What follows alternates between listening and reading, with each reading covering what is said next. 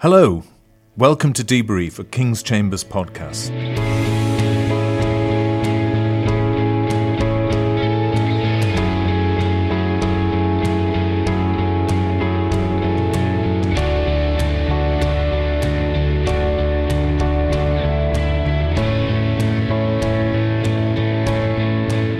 My name is Nigel Poole. The Debrief podcast aims to provide an analysis of issues in the field of clinical negligence and healthcare law, and we hope that it will be of use and interest to lawyers and non-lawyers alike. We've taken a short break after our first 9 episodes, and our next series will bring you a series of conversations with individuals who've been involved in clinical negligence and related litigation, and there's no one better to start with than my present guest. Not many clinical negligence cases become known to a wider public beyond the lawyers who practice in this area, and very few decisions can truly be called landmark judgments. Only 1 or 2 become known by a single name, like Bolam or Belitho. To that very exclusive list can be added a third. This was a judgment of the Supreme Court in 2015. It laid down the legal test for informed consent to treatment. It laid to rest any lingering doubts that medical paternalism could outweigh patient autonomy.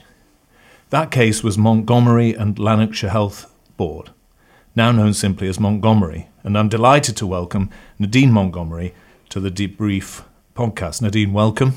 Thank you very much for inviting me. Now, Nadine, I know you have a law degree and you're about to start studying a master's in law. What area of law are you going to be focusing on? Well, surprise, surprise. I would like to obviously concentrate my research on informed consent, since obviously my case, and it's meant so much to me that I kind of want to continue looking into this area and developing it. So, originally your first degree wasn't in law at all, is that right? No, that's right. It was a science degree. Yeah. So was your interest in law, did that develop as a result of the case, or was that something you were already interested in? Yeah, no, absolutely. As a result of the case, it was a long case for 15 years. So learning about the legal process, the litigation process I found it fascinating, and I really wanted to learn more. So that's why I went into that afterwards. Have you studied your own case? Well, I don't know if I've studied it, but yes, I've definitely read it many times. Yeah. And it's very interesting how the case has changed the law. And I kind of want to move forward with that. I sort of have a vision of you sitting in a lecture theatre and the lecturer talking about your case. And when you did your law degree, did your other fellow students know? No, not many of them, maybe like 1 or 2 close friends. I mean, even our lecturer didn't know. In our delict lectures, I think you have tort, we call it delict in Scotland. Yeah. Our lecturer gave my case, Montgomery case, a 3-star seal of approval, and he spoke about it. And it was quite hard taking notes on a case that obviously I know all about, and I was a bit kind of nervous about what he was going to say, but he was very positive, and all the students took notes. It was good. Yeah. Well, I've called it your case, but of course it's a case that you brought on behalf of your son. That's correct. Sam. Now, some cases involving children are anonymised, so we know them as, X against whatever health trust. But in your case, of course, it wasn't anonymised. You've always been happy to talk about the case and to, have your name associated with it and Sam's name and so on. Is that right? Yeah, absolutely. I think because it wasn't just about Sam, it was about a kind of wider aspect of wanting change within the UK. So that didn't bother me at all. Yeah. And Sam was born, it was 20 years ago last month, wasn't it? That's correct. 1st of October 1999. A long time ago. And he's suffered lifelong injuries as a result of the events of his birth. How's he doing now? So now he's actually doing really well. He was obviously diagnosed with cerebral palsy age 3 months and left Erb's palsy. But now he's 20 years old, as you said. He's now at university. He's studying software engineering. He's very intelligent. But he has a lot of difficulties. He has a kind of dyskinetic type of cerebral palsy, so he's quite jerky and shaky. So fine motor skills are hard for him, such as writing. So he adapts. He uses a laptop. He has a sort of slow, abnormal gait, and he's has calipers to walk, but he's 20 now. Trying to convince him to keep them on is like impossible now. He finds it difficult to motor plan around a room. He bumps into things, he bumps into people. So he has a lot of difficulties, but he's doing very, very well. And he's, despite what happened to him, we're all very pleased. Yeah. So if we could go back to not just his birth, but the antenatal care that you had. Okay. If you can talk us through some of that. What you yourself are diabetic. That's right. And you're slight of stature. That's right. I'm 5 foot tall. Yeah. So were you a high risk? Was the birth high risk? Was that something that was recognised? Yeah, well, in 1999, type 1 diabetics were considered high risk. I'm not sure what the situation is now. I would imagine it's the same. There's specific areas that they have to look into, such as the growth of the baby, blood pressure, things like that. So I attended what was called back then a joint diabetic obstetric clinic. And then that was quite a novel concept. There was maybe one other clinic like that in Scotland. And this was to manage the high-risk type 1 diabetic patients. And during that period, I was looked after by both a consultant obstetrician and a consultant diabetologist, as well as all the other midwives, nursing staff, diabetic specialist nurses. I had absolutely fantastic antenatal care that way, and I was looked after very well. As the pregnancy progressed, I had serial fortnightly ultrasounds, and that was when they looked into the growth, estimated fetal weight of the baby. So was Sam known to be a large baby? Yes, yeah. Sam was. He was. As the pregnancy went on towards the third trimester, they would plot a centile chart, and he was on the 50th centile, progressing up towards the 95th centile. And I think at my last scan at 36 weeks, he was on the 95th centile. So he was known to be very large. Right. And did that raise any concerns in your mind, and did you discuss those with your obstetrician, who I think was a Mrs. McClellan? That's right, yeah. Well, during this period, I raised my concerns repeatedly with my consultant obstetrician, and particularly about my ability to be able to deliver this large baby, given his size and also my small stature. As you said, I'm only 5 foot. But I was always met with reassurances of, you don't need to worry, we're looking after you, leave that to us, don't concern yourself. My concerns were never addressed. Right. And so when it came to the labour and delivery, do you want to tell us what happened? His shoulder got stuck. It's known as shoulder dystocia, isn't that's right. it? Yeah. So I was brought in for induction. Instead of waiting to 40 weeks, I was brought in for induction early because of the size of him. And I was brought in at 38 plus 5 weeks. And they induced me and I went to labour really quickly, and I was taken to the labour ward. During that time, there was many episodes of the CTG trace being perhaps abnormal, and the midwives would go and get a doctor, and then we were reassured that everything was okay. This went on for quite a long time. The next day, however, I was given oxytocin to augment the contractions because I'd failed to progress. I had an epidural for pain relief, and then about 5 p.m. the next day, I had quite a high temperature. I was starting to become unwell, and the fetal heart rate was now concerning, and I was advised that at this point we would go to theatre for what was called a trial of forceps. Yeah. So this is the point I was brought a consent form by a fairly junior doctor, and I signed a bit of paper that said basically that, this is what we're going to do. All it said was trial of forceps. And at that point I actually asked again, what does this mean? And the doctor told me that when we're in theatre, we'll be able to assess you better, and we'll be able to see if we can apply forceps or not. And if we can't, don't worry, we will proceed to a caesarean section. Everything is fine, you don't need to worry. She'll have a better view in theatre. And I was quite happy with that. So you were taken to theatre? I was taken to theatre. And, what happened then? So in theatre, my epidural was topped up, and obviously I'm lying flat on my back, so I can't really see much. But I could feel a lot of pulling and pressure. And I remember one of the stirrups broke. I feel it was from the pulling, but that was disputed, so maybe not. And then what seemed like a long time, but probably wasn't, probably only a couple of minutes, the anaesthetist just very gently and calmly told me, we're going to put you to sleep. And at that point, I knew something was seriously wrong. I didn't know what. I didn't know if it was me or the baby, but I knew something was very wrong. And then I went to sleep. Right. So it was only really in the coming days that I found out actually what happened. Yes. And, I mean, as you've already described, you said that Sam was diagnosed with cerebral palsy at 3 months. Was it evident from birth that he suffered some kind of injury? Yeah, well, after his delivery, when he was born, his head, obviously, the shoulder dystocia was stuck for 12 minutes. And he was obviously then stillborn. Thankfully, the paediatricians had enough time to get there to be prepared to help him. And he spent a long and difficult time in special care baby unit. He initially had his lungs ventilated. He suffered from seizures due to hypoxic ischemic encephalopathy. And he had a trauma to his head, his face, his neck, with subdural hematomas. He was diagnosed almost immediately with left Erb's palsy because he didn't move his left arm at all. But the cerebral palsy diagnosis came maybe around age 3 months. Yeah. So, in short, he suffered shoulder dystocia, or the shoulder dystocia was encountered.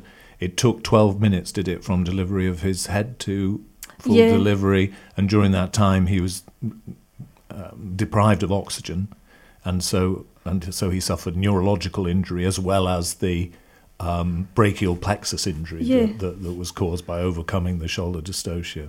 Yeah, that's correct. So clearly you knew your son had suffered these severe injuries. At what point would you say you began to think or began to have concerns about the care that you'd been given? Well, afterwards, I mean, it took me quite a long time to recover, and I had my hands full with a baby that was very unwell. But despite, a very basic explanation of what happened, I still didn't really fully understand what had happened in theatre. I wanted to understand what happened, all the manoeuvres they did to try and remove him, and to understand, do my own research. Could that have been prevented? Could it have been predicted? And it was really through my sister's training in anaesthetics, and that included that doctors have a duty to fully consent patients, discuss options and inform them of significant risks. That supported me in finding answers as to why this hadn't happened in my case.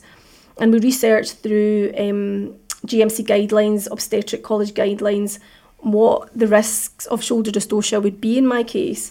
And as a type 1 diabetic, we found out that I had a very high risk of that happening. I had a 9 to 10% chance of the baby's shoulders being stuck. And I was really horrified to learn that people looking after me, 2 consultants I had looking after me, and nobody mentioned this to me, that this was a potential complication that could arise, despite me asking more than once to my consultant obstetrician. So if you hadn't had a sister who was a medical professional, do you think you'd have even got to that stage of knowledge? I don't know. Yeah, that's a really hard question to answer, because I am quite analytical with my science degree. I do look into things, and I knew something was wrong, but probably not to the extent. I probably wouldn't have researched it to the extent that my sister helped me research it. So I was very privileged that I came from a family of doctors. Yeah. And when you had that information, did you address those concerns with the Lanarkshire Health Board itself, or with your obstetrician?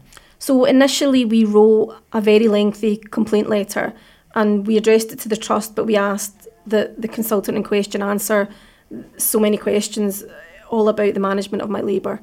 And she did respond, but we weren't happy with the response. And we had a letter back from the general manager of the hospital saying that he had conducted his own investigation and that he was happy that adequate, care had been given. He's very sorry for the sad outcome. And I don't know, I always think it's a bit like marking your own exam paper, a hospital looking into the conduct of their own. It's not a way forward, and it shouldn't be happening nowadays, in my opinion. So obviously, yes, we weren't happy with the result that we were given.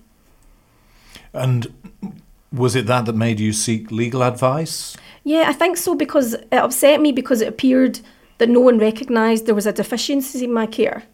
And my concern was that if people didn't recognise that, then no positive changes would be made.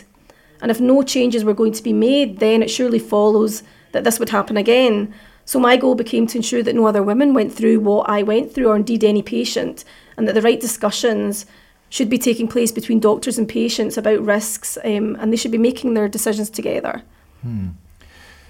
Now, I can read about the case online because the judgments are published. It looks like it was 2010 that your case was first heard in court. Right. And in Scotland, it's the Court of Outer Session. Here it would be the High Court or the County Court. It would have been the High Court in this case. So that's 11 years after Sam was born. Yeah, it took a long time. Well, but broadly, why was that? I think just the litigation process is, known to be very lengthy, and also we had to have things like look into all his reports, his physiotherapy report. I think it would be hard to assess him at age 2 for what he needs maybe for the rest of his life. That wouldn't give you a clear picture. So perhaps that had a lot to do with it as well. Yeah. And I think, without needing to go into detail, you had agreed we'd call them damages, you'd agreed the compensation, subject, of course, to proving that the defendant was liable to you to pay that compensation. So that had been agreed. That had been agreed. Before the trial. Yeah. So, and you lost that trial. How long did it last? It went on for a long time. I think the initial proof was, I want to say 6 weeks, and then we had a break, and then it started again the following year. So it was quite lengthy. And I mean, it was very detailed. We had 2 medical experts. The other side had 2 medical experts. So we had to hear evidence from so many different people. And then there was a lot of disputing about the CTG trace. So that almost went through minute by minute. If you can imagine a 24-hour period of how, and everyone being questioned upon that, all 4 experts. So it was a very lengthy court case. What were the issues, the main issues in the case at that first trial?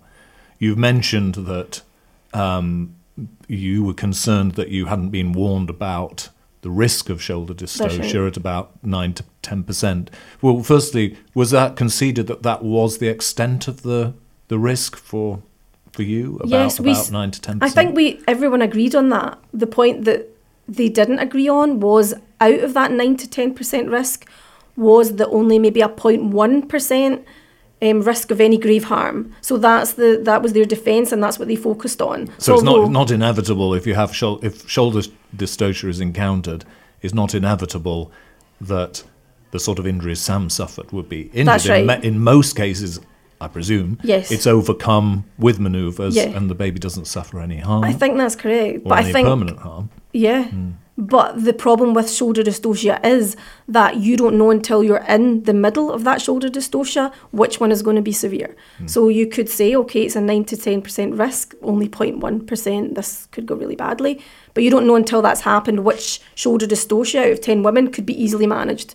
So my argument was always that, we should never have got to that position in the first place. And I think going back to what you were saying before, your case was, you'd raised concerns about your size and the baby's size and how they corresponded. Your case was you just weren't warned at all about any risk of shoulder dystocia or the complications of that. That's right. I had never even heard of the term shoulder dystocia until Sam was born, and actually it said on his little cot, the little baby incubator they put them in, Sam, it said his name, Montgomery, then it said shoulder dystocia. And I, for a long time, actually thought that's what his Erb's palsy was called. And I would tell my mum, he's got shoulder dystocia on his left arm. She would say, no, that called it. So I hadn't even heard the term.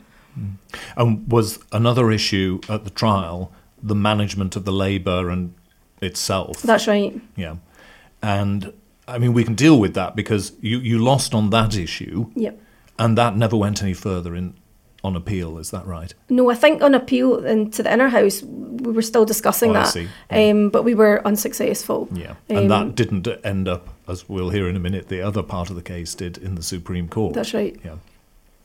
So in relation, I would think, especially to the question of consent, your evidence was very important. So you gave evidence at the initial trial, did you? Yes. How did you find that experience? It was very strange. I mean, if you've never been in a courtroom before, the whole theatre of it, and the wigs and gowns and the formality, is very intimidating.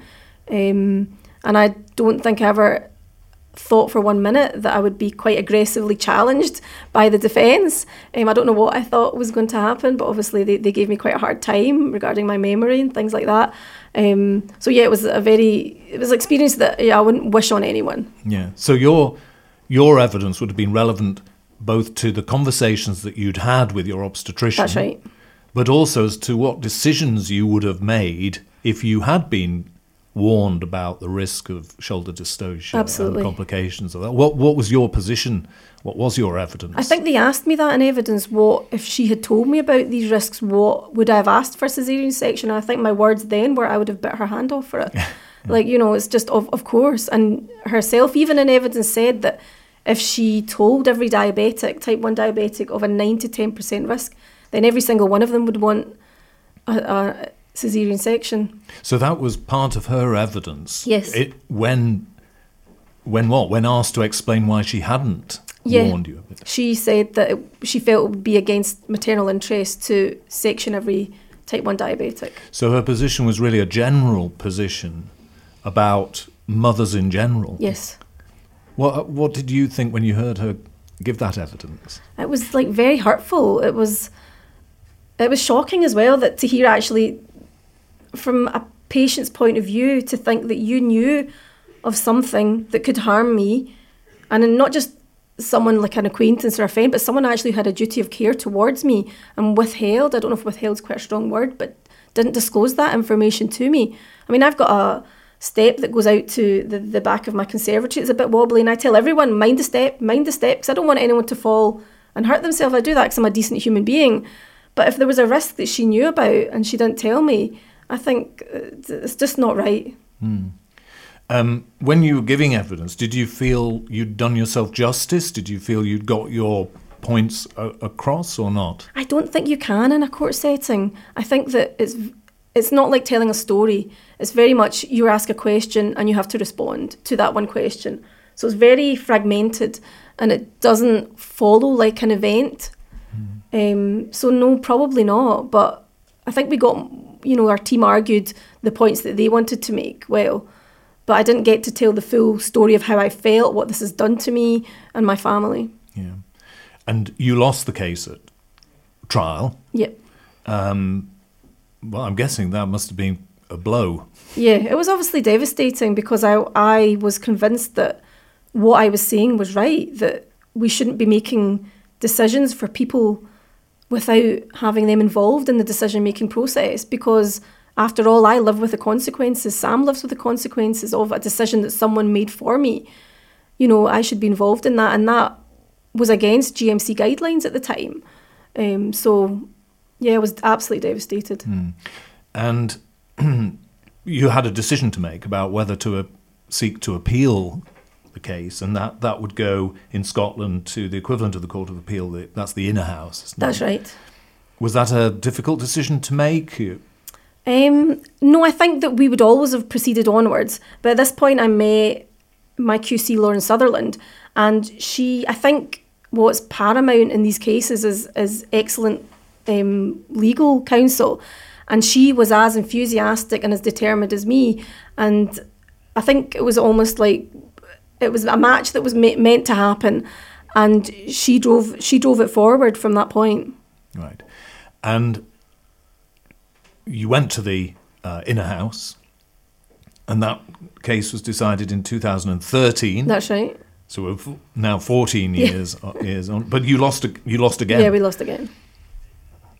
Were you downhearted then? Did you think that's it? Yeah, I thought at that point that was probably it. And it was devastating. And I remember thinking, I've not achieved anything and that no one's listened to what I've been saying. So I don't actually know what the point of all this was. And I went through to Edinburgh. I remember going through to Edinburgh to meet with Colin Macaulay and Lauren Sutherland and Fred Tyler and Joanna McCormack, all the legal team. And I was really upset on the train, and my sister said, okay, come on, let's just, dry your eyes, and I wanted to go through and say thank you to them for everything they'd done. And I was prepared at that point, okay, this is as far as we can go. And at that point, they had said, well, we want to go to the Supreme Court. We think you have a point of law now that we can push forward with informed consent. And I was really taken aback. I was really surprised. Obviously, I was delighted. I didn't know there was another court we could go to at that point. I hadn't studied law. So this was great news. What drove you on to take the case further to the Supreme Court? If you don't mind me asking, was it the money? Because no doubt that is an important consideration in a case like this, is having compensation to be able to meet Sam's needs, or was it something else? I don't think the case was ever about money, because I was very, very privileged. I came from a well-off family. My parents were doctors. We didn't really need anything for Sam. We were managing. It was tough. It was very tough. But the point that, I didn't get answers, and what I was saying conflicted with GMC guidelines. So I think the only way to make my point was to proceed onwards at that point. So I that's what I wanted to do. When you started the case, did you think this is a really important point of principle, and did you know enough about the way the law worked to think you were challenging a principle, or that it was important that it was established by the courts? No, well, it was a very important point of principle to me as a human being. It was like my right to self-determination, my right to autonomy, and someone had taken that away from me. But no, I did not understand. I always thought you went to court to get justice. I didn't really realise, there's so many, precedent that set. Bolam was there, we had Sidaway, we had Hunter and Hanley, we had all these tests. And, for me, it was just, well, this is wrong, what happened to me, and I want justice. So, no, I don't think I understood the legal aspects. Just a little detour then. You mentioned Hunter and Hanley. That's more or less the Scottish equivalent of Bolam, isn't it? That's right. Yeah. And in fact, the decisions of, the tests are pretty similar. So just for the non-lawyers in particular, the question in relation to Bolam or the Hunter and Hanley test is, a doctor isn't negligent if they act in accordance with a responsible body of other obstetricians, say, in this case. And that was one of the reasons you'd lost, wasn't it? Because the courts had said, well, the way your obstetrician acted was in accordance with a reasonable Well, that's body. it. They had two experts that said they would do what, she had done. So that was, a body of doctors in effect. But we had a body of doctors. We had two experts that said, well, no, we would have advised of risks. Yeah. So how could you ever win a case like that? Yeah. So you get permission to go to the Supreme Court. That's right. And that hearing, I think, was it July 2014? That's right. And at some point you must have learned they were going to sit with 7 judges. Yeah. They usually sit with 5. Did that mean anything to you at the time? Well, it only meant something when it was explained to me. And my lawyer, Fred Tyler, explained how significant that was. And what he said was that they really only do that when there's, a significant change that they're possibly considering and they want a full bench. And he gave me some examples of past cases where that had happened. So not until that point. So then I knew, and even at that point, if I wasn't successful, somebody was listening to me. I was really happy with that. And another lawyer was brought into the case for the purpose of the Supreme Court hearing, James Badenoch QC. That's right, he's an English QC. Yeah. And how long did that hearing take? Was that a couple of days? That was just a couple of days, yeah. It was and very you quick. Talked about the formality of the Scottish courts and the wigs and gowns That's and so on. right. It's different, isn't it, in the Supreme Very Court? different. It's very casual. It's very almost informal in that, they just sit like regular people in maybe suits, some in just shirts. And it actually makes you feel, they're there for a reason. They're not there for the pomp and circumstance of the courts. And it was a really good experience from, both a legal point of view for me wanting to go on and study law, and also from somebody listening to my case. 7 greatest minds in the UK actually listening to what I was saying. I couldn't have asked for more. Who was the judge sitting in the middle? So that was Lord Neuberger. Right. And Lady Hale was deputy of the Supreme Court at that point. Yes. And did they ask a lot of questions as the advocates? They were very interested. Yeah. They asked a lot of questions. Lady Hill asked me to stand up so she could see how tall I was, and that was quite awkward because I had high heels and I had to quickly slip them off. And so they were very interested. What brooch was she wearing? I actually don't know. I wish I'd paid attention. So you had to wait quite a long time for the decision, though, didn't you? Another year from there. So March 2015. So that's right. 8 months or so for the judgment. But did that feel like a very long wait? It did, but I was used to that from the first two. But actually, it didn't bother me at that time because I knew that it didn't matter how long it took, that people were considering this seriously. Even if it took another 5 years, that would have been fine because I wanted them to really take into account everything that had happened, all the points that were being raised. We also had the GMC intervene at the Supreme Court, so it was really important that they understood things from that point of view too, as well as the patient's point of view. So it didn't bother me at all at that stage. And when or how did you first hear about the outcome, about the judgment? Fred Tyler phoned me and he told me. He asked me to pull over because I was driving. I had him on loudspeaker and he said pull over, so he told me. And we watched it live on the Supreme Court website. It was Lord Reid that gave the judgment. So it was televised as well. The hearing would have been televised. Yeah. But you weren't there when they actually formally handed down their judgment. No, I wasn't there. You watched it on the telly. I don't think we knew when that. I think the solicitors probably knew when it was going to happen, but I didn't know. Yeah. And it was unanimous, was it? It was unanimous. Yeah. All 7 judges agreed with what we were being saying. It's fantastic. Yeah. And was there a lot of sort of publicity about it? Were you involved in interviews? Was there a lot of interest in the case immediately afterwards? I think there probably was, but I know that was on the BBC News and STV News, but not in terms of interviews and things like that.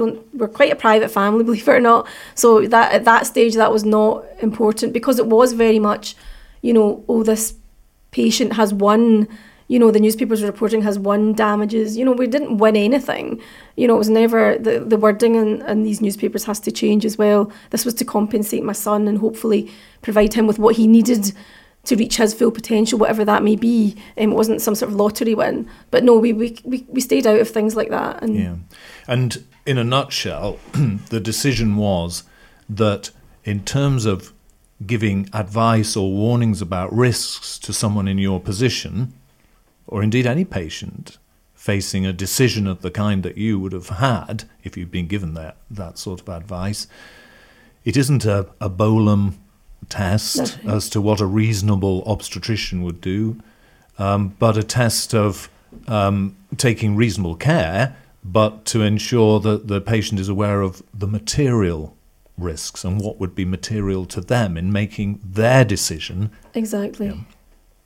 That was the point of principle that you always wanted to be established, wasn't it? Well, that's it. That was, I couldn't have asked for any more than, the point that, for any patient going on, what's important to them. Like, for example, I don't know, I want to say an opera singer, right? Imagine you were an opera singer and you were having surgery in your vocal cords or something. That's going to be important to them. They might not want to take a risk around that. They might not want to come out with their vocal cords damaged. This has to be what's material to, the patient. And I think that these were very important points.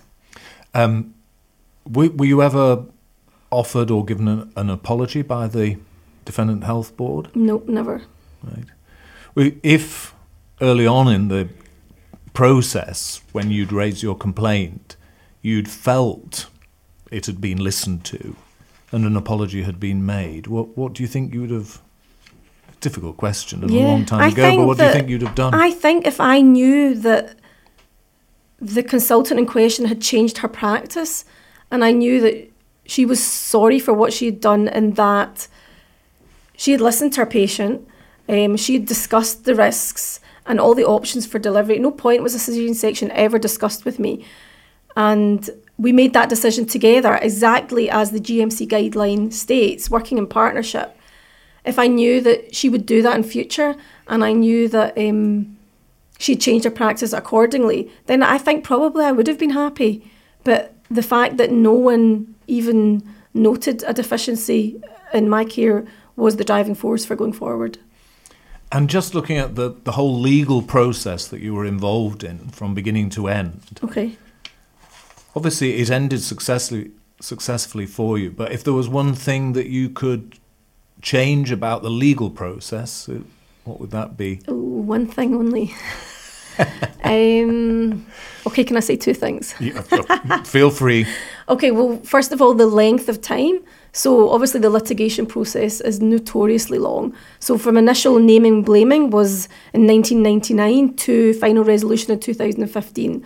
And I think for other people, not for myself, but maybe a mother who has a child with profound disabilities, and she would need some sort of resolution before that. That's far too long. So probably the length of time would be good to change.